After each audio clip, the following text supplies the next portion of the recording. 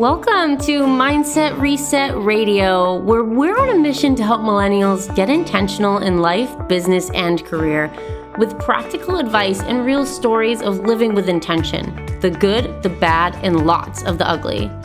I'm your host, Jess, and my goal is to flip your perspective on what's possible with the help of the amazing intention getters I get to have as guests.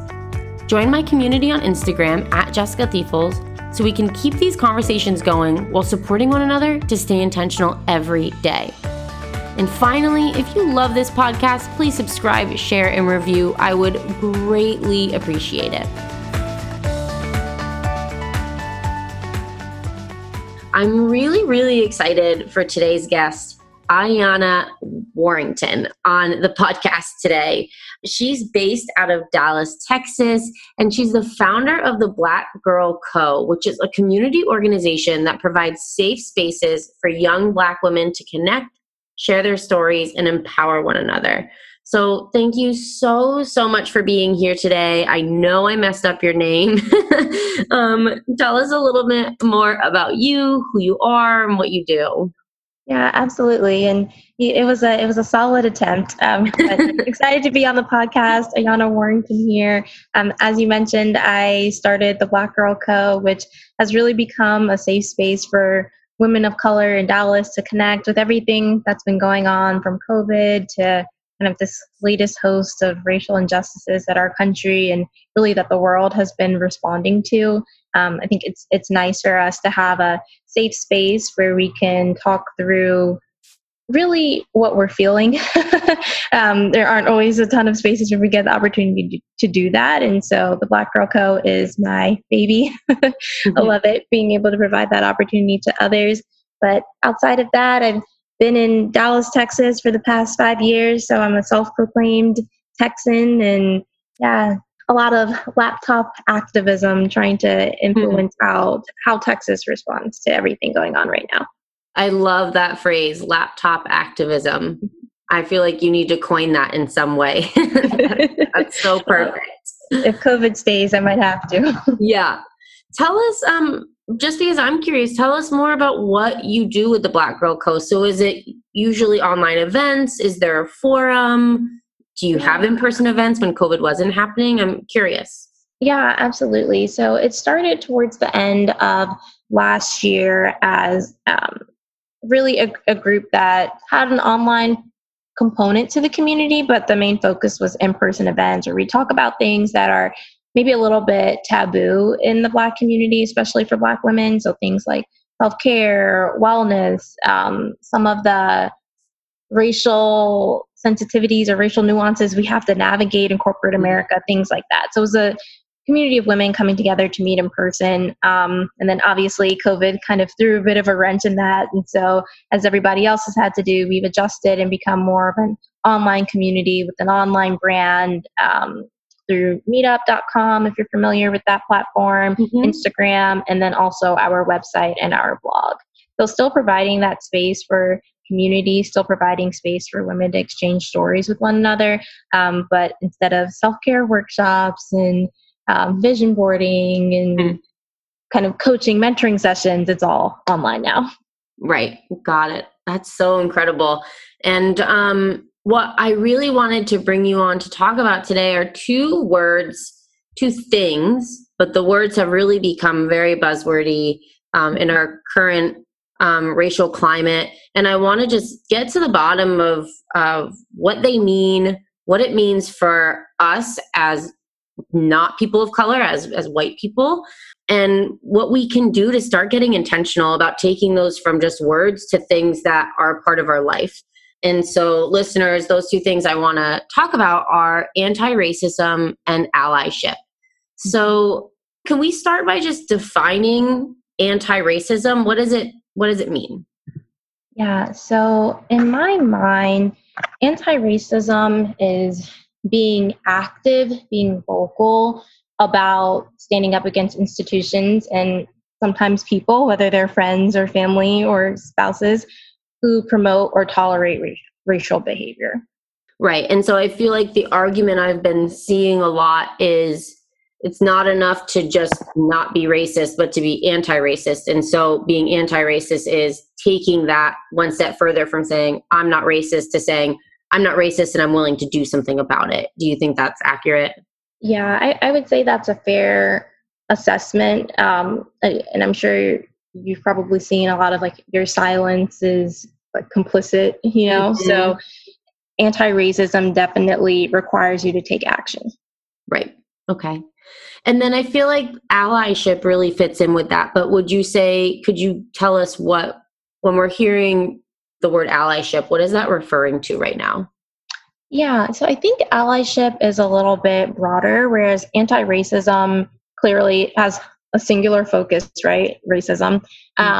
Allyship for me is a little bit broader, and I actually like this word because I think it allows for a bit of intersectionality to come into the conversation as well. So obviously, we are kind of, I won't say at the peak because the movement is several years old, but the Black Lives Matter movement has had a resurgence in recent times. But there's also kind of dual identities, or even more than dual identities, that people in the Black community experience. And so there are systemic inequities that disproportionately impact Black women. There are just systemic inequities that disproportionately impact trans members of the Black community. And so for me, allyship goes beyond race, still having some connotation of taking action, but really saying, like, okay, I've done the work to educate myself about who underrepresented populations and traditionally marginalized groups are. I would say specifically in the United States, just because that's where the focus is right now. And I also have done research. I've also done the work to understand how I can join those groups in their fight for equality, which is crazy that we're still fighting for equality in 2020. But to me, that's what allyship means. That's what it embodies. Yeah, I love that. Thank you for better explaining that, because I feel like that makes it really clear. And I agree with you. I do like the way that that term brings in a broader focus on just the generally underrepresented communities and minorities in the country, which I also agree with you. It's blows my mind that we're having this conversation as well. I feel like the biggest challenge for a lot of people has been figuring out where to take action. And I would love to talk a little bit about, and it sounds like you've done some of this in Dallas, is starting on the local level. That's in my research and my education. What I really learned is that's where you're going to make the greatest impact often, because that's where laws and regulations are made for your state. So can you talk to us a little bit about how we can get intentional with taking action, with being anti-racist and with being an ally, just basic starting at the local level? Yeah, absolutely. And I might focus on a maybe even more micro level than the local level, because I think what we've all been seeing on social media recently is kind of the laptop activism I've been referring to, right? So posting things to drive awareness on social media, or to share petitions, to text officials, to email officials, which all of that has a ton of merit. I mean, this is the largest civil rights movement that's been participated in on a global level. So clearly that has merit. But I think it's easy when doing those things to place some responsibility for where we are on other people. And that really, before we even get to the local level, we need to get to the individual level. And so a project that I've been working on with the Black Girl Co. is creating or collecting a series of Black women's perspectives on kind of that one moment that hit home for them, that, okay, wow, racism still exists, racism is still alive.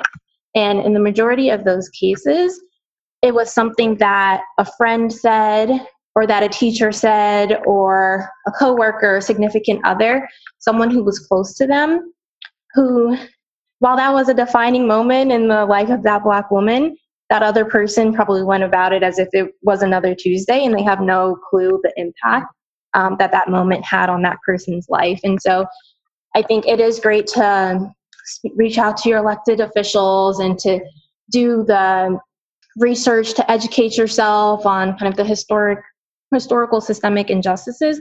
But I think even more so than that, we need to take a look at our own lives, at the ways that we interact with people in the workplace, outside of the workplace. Do the people on your team look like you?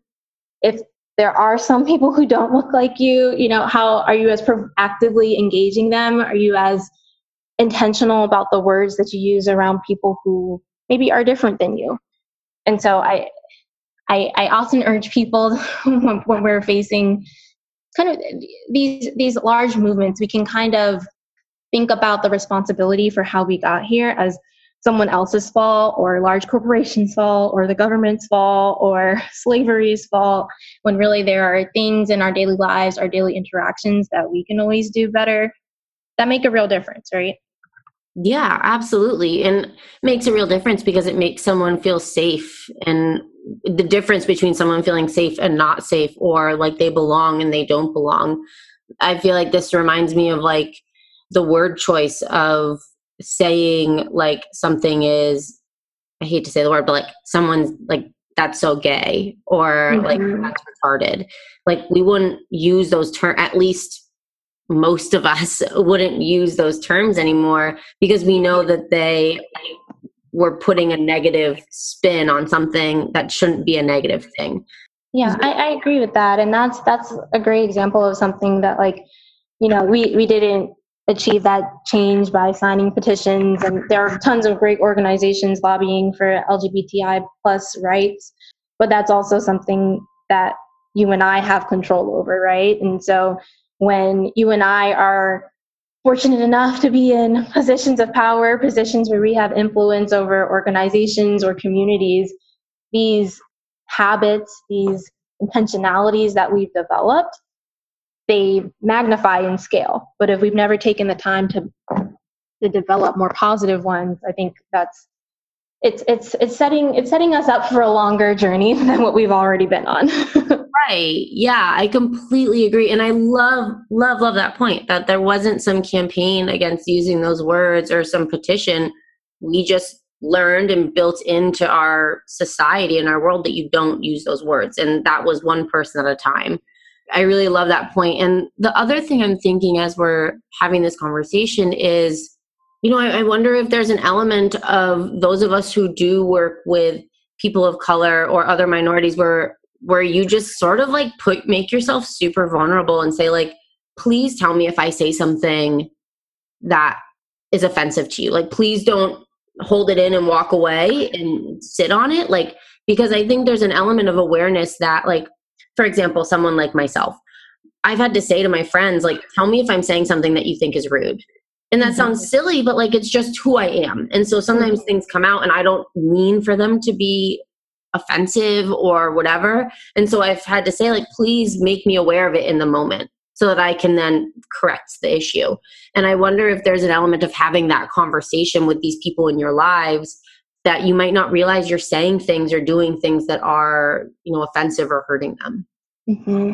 Yeah, I think that's important to note. And there's a delicate balance to reach, right? Because you don't want it to feel like, okay, someone else is responsible for letting you know that you've offended them, but you also want to create an environment where really anybody feels comfortable speaking up against maybe language that isn't inclusive or behavior that's exclusive. I think we've all seen, especially in the Black community over the past several weeks, like, we've been reached out to from people at work who have asked us to review strategies they're trying to roll out to address the Black Lives Matter movement or to help them with their own personal education. And while some of us are okay with doing that, others of us don't feel like that's our responsibility. In fact, there are several Black and minority-owned diversity and inclusion consulting firms or diversity and inclusion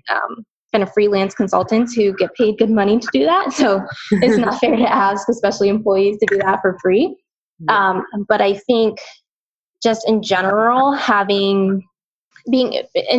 embracing openness to where I'm not saying, okay, Jessica, if I say something that's offensive about women, like, please let me know, putting that burden on you. But Mm-hmm. instead, to where anybody in our circle, it's natural. It's part of our group dynamic to call out anything that we're uncomfortable with that impacts anybody. And so, which I have a full-time job outside of the Black Girl Co. But one thing I do love about my coworkers is that they're always really in tune to certain words. For example, a lot of people use powwow really informally, or like, hey, let's step in the kitchen for a quick powwow. Not always realizing that it has strong ties to the Native American community. And so my coworkers will call that out, like, hey, you might not want to say that. Or if someone hops on a call and says, hey, you guys, are you ready to kick off the meeting? Someone's like, okay, well, there might be people here who identify as a gal, not a guy, or maybe as neither. And they've built a culture where it might sound a little nitpicky as I'm speaking to it right now, but they've built a culture where it's very natural and it doesn't feel like you're putting someone on the spot. And everyone is involved in making sure that how we conduct our business is inclusive. Yeah, I really like that point, because it's making me think of, there's been a lot of, I know, talk on social media about like having the hard conversations and having the conversations. And I think we think those conversations are maybe between white people and people of color in talking about what's hard for them or what we can do. And that's for sure important. But I think that this is a whole nother aspect of that. If you're running a business or even in your group of friends and saying like, let's hold one another accountable to maintaining a level of inclusivity, whether it's within our workplace or on this podcast or in my community of friends, and sort of hold each other to that level of inclusivity, I feel like is really powerful. And that is probably a hard conversation for a lot of people to have, especially a lot of businesses. Not that it shouldn't happen, but that, yeah. It is difficult. It's not natural. It's not, especially in the workplace, especially if you're lower down on the totem pole. And even on social media where people can kind of latch on to one thing you say and it can blow up or be taken out of context. We're not always as comfortable correcting someone or stating how we feel about things. So agreed, it definitely has to be more than an individual effort. And I think there also has to be a balance between how much we focus on semantics. So this is what makes kind of the fight for equality, the fight for equity, a little bit difficult because we're all in different places, all in different journeys with how long we've been focused on this topic, but it really will take all of us to make a difference. Mm-hmm. And I was just thinking of, so based in Texas, maybe a few of you have seen on social media how a few real estate agents have decided that they're going to stop calling the master bedroom, right? And so I'm not sure if you heard about that, but just for ties to slavery, they're going to stop calling the master bedroom when they're showing homes. Mm-hmm. And so maybe someone in the Black community rose that. I'm not sure how this decision came about, but when you're asking people or when creating this environment where people can step up and kind of call out things that are making them feel excluded, there also has to be some level of authenticity behind it as well. So me as a Black woman, I could care less whether someone calls it a master bedroom. That tie to slavery has never even crossed my mind. What crosses my mind is how home ownership in the Black community is disproportionately low.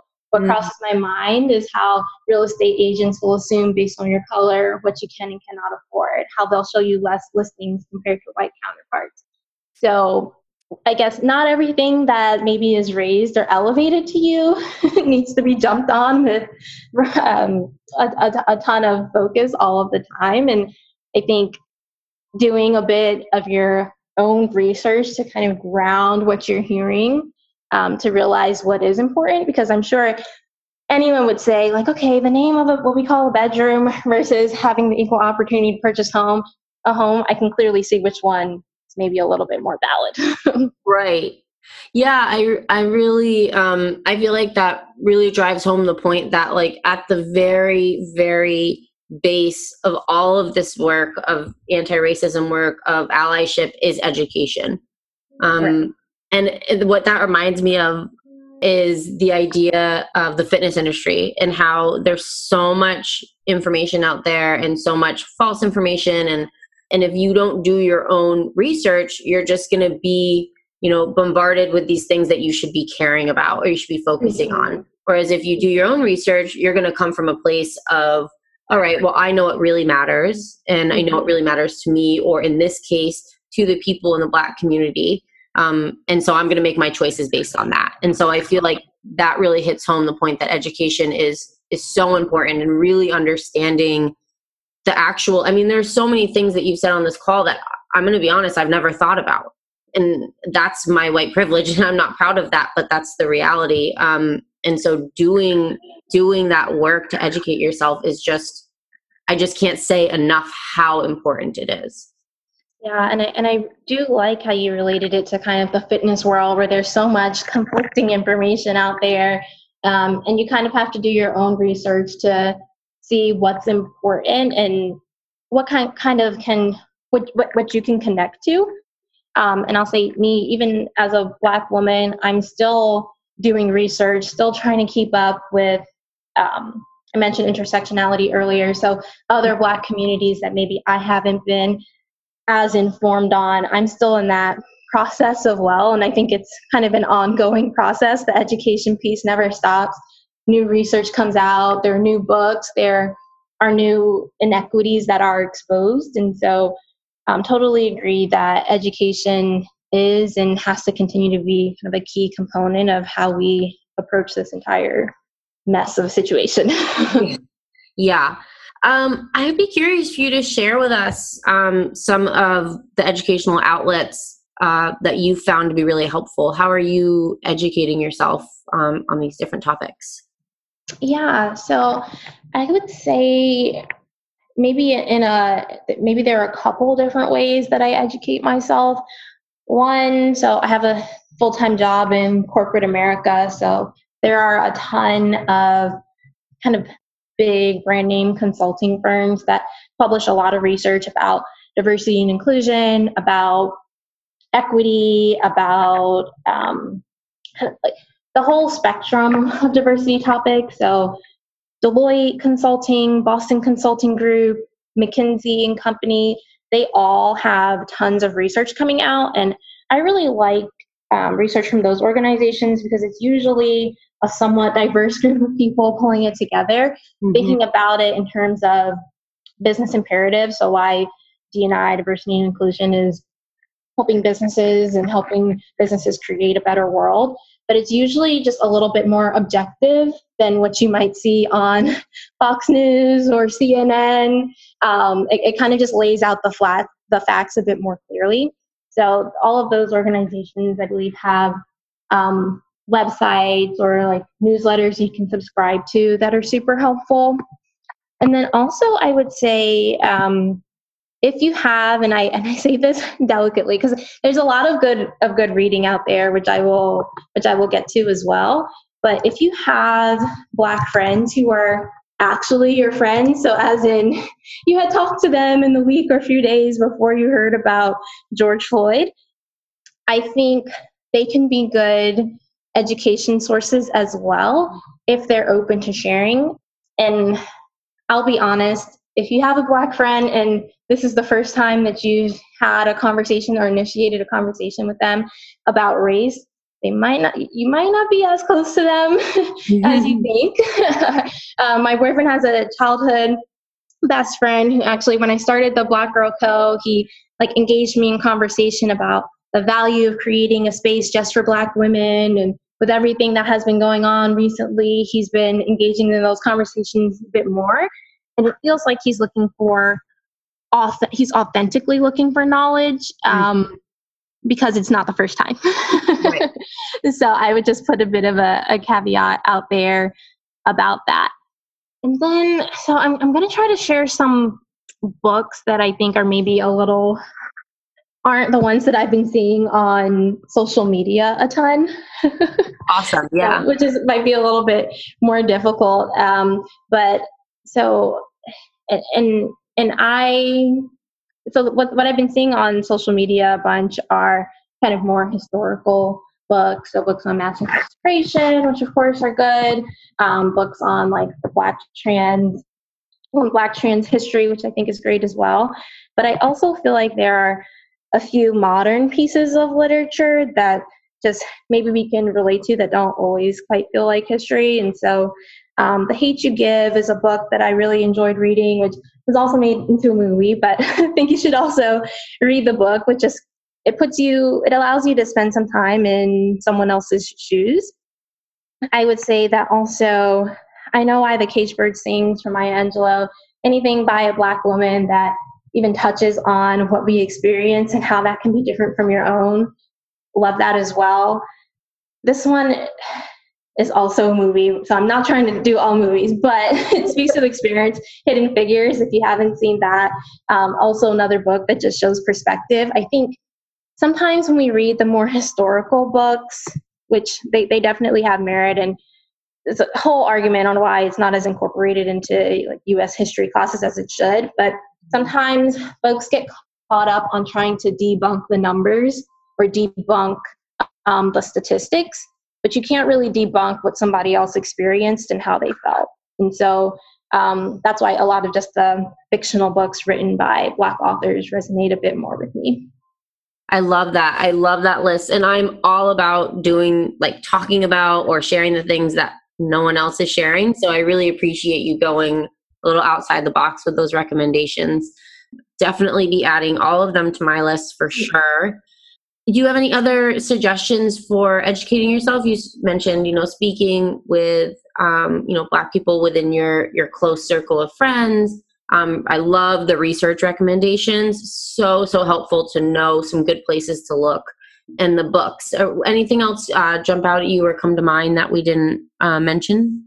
Yeah, and I would say you've probably, if you've been signing petitions, you probably heard of these two organizations, but Color of Change, so their website is colorofchange.org, and then also Black Lives Matter is more than just a hashtag. It also isn't.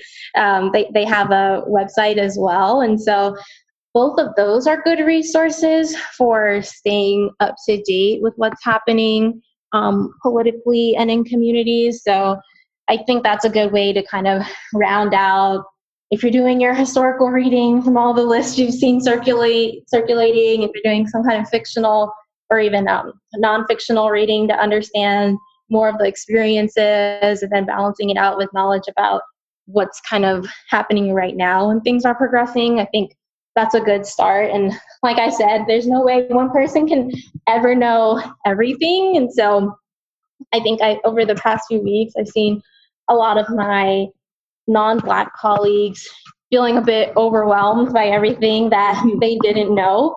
And just, it's like any new subject that you are trying to learn more about, it's going to take some time. So just buckle up and welcome to the ride we've been on for a while. Yeah. I feel like one of the main things I'm really taking away from our conversation is that authenticity is so key in this experience, in what you're sharing, in what you're rallying against, in who you're talking to, because I don't want people listening to this podcast to think like you're just supposed to read these books because that's what everyone's doing right now, or you're supposed to have that conversation with your friend because that's the time we're in. Like, coming from an authentic place in having those conversations or in doing that research and being honest with yourself in terms of what it all means, I feel like is so key to really making that true impact within yourself and your communities and your workplace, or, wherever it is. Yeah, absolutely. I think especially with the social media culture, we are all kind of quick to point out behavior that feels false and authentic in others, but we should also be able to recognize it in ourselves, right? Like if we're doing something just because we saw a post on top 10 Black history books that you need to read in 2020, it's always good to start somewhere. But there's usually, Black and white or Black and Hispanic, Black and whatever other race or ethnicity, there are always commonalities. There's always common ground you can find to understand why someone doesn't like feeling less than. I think that's a human feeling that transcends a lot of other things. And so just doing that work to find what that common ground is, to find what your authentic way of supporting people is, whatever your entry point needs to be. So, for example, Black women, and there have been a ton of statistics shared around the mortality rate at birth or when Black women are giving birth. And so if you're a mother, that's an entry point for you. If that's where you want to dive in and learn more about the disproportionate effects of healthcare on Black mothers or pregnant Black women, I'm for it. Yeah, I like that idea. And making the research and the work that you're doing personal to you, because then it's going to matter more as well. Not that everything doesn't matter, but like you said, there can be that feeling of overwhelm. And so finding the entry point that feels really personal, where you feel you want to put in the effort to support and change and shift and understand, I think that's a really great idea. I love that. Yeah. Well, this has been a really, really great conversation. I'm so grateful to have you on and for you to have taken your time to talk to me about this. Before I ask you my two last questions, is there anything else that you wanted to share or that you think is important to share before we finish up?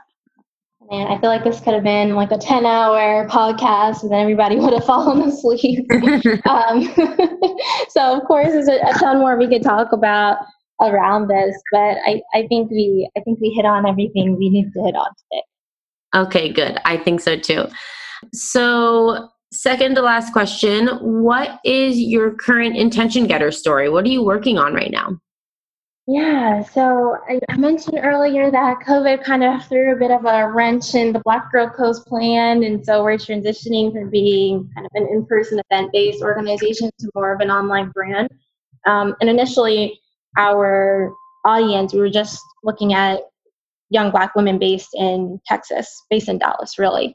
And so now with COVID, we've been pushed to being completely online and have the opportunity to expand our reach outside of Dallas or even Texas's borders. And so for me, that's my focus right now, how to make it a broader brand that more heavily resonates with Black women all over the world. Awesome. So much more impact to be able to reach out. I feel like the shift is hard to make, but it is amazing how you can have such a greater reach when you have to go digital. Absolutely. And finally, where can our listeners connect with you? Yeah, so you can reach out to us at theblackgirlco.com, which is our website. We also have an Instagram page, which is at the Black Girl Co. And then we have a meetup page, which is the Black Girl Co. as well, mostly for women in Dallas, Texas. That's what the meetup is still reserved for that. But our website and Instagram, those communities are for everyone. Awesome. Well, thank you again so much for being here. And thank you, listeners, for tuning in for this super important conversation. I hope that you continue the work after you've heard this. And we will be talking to you again very soon.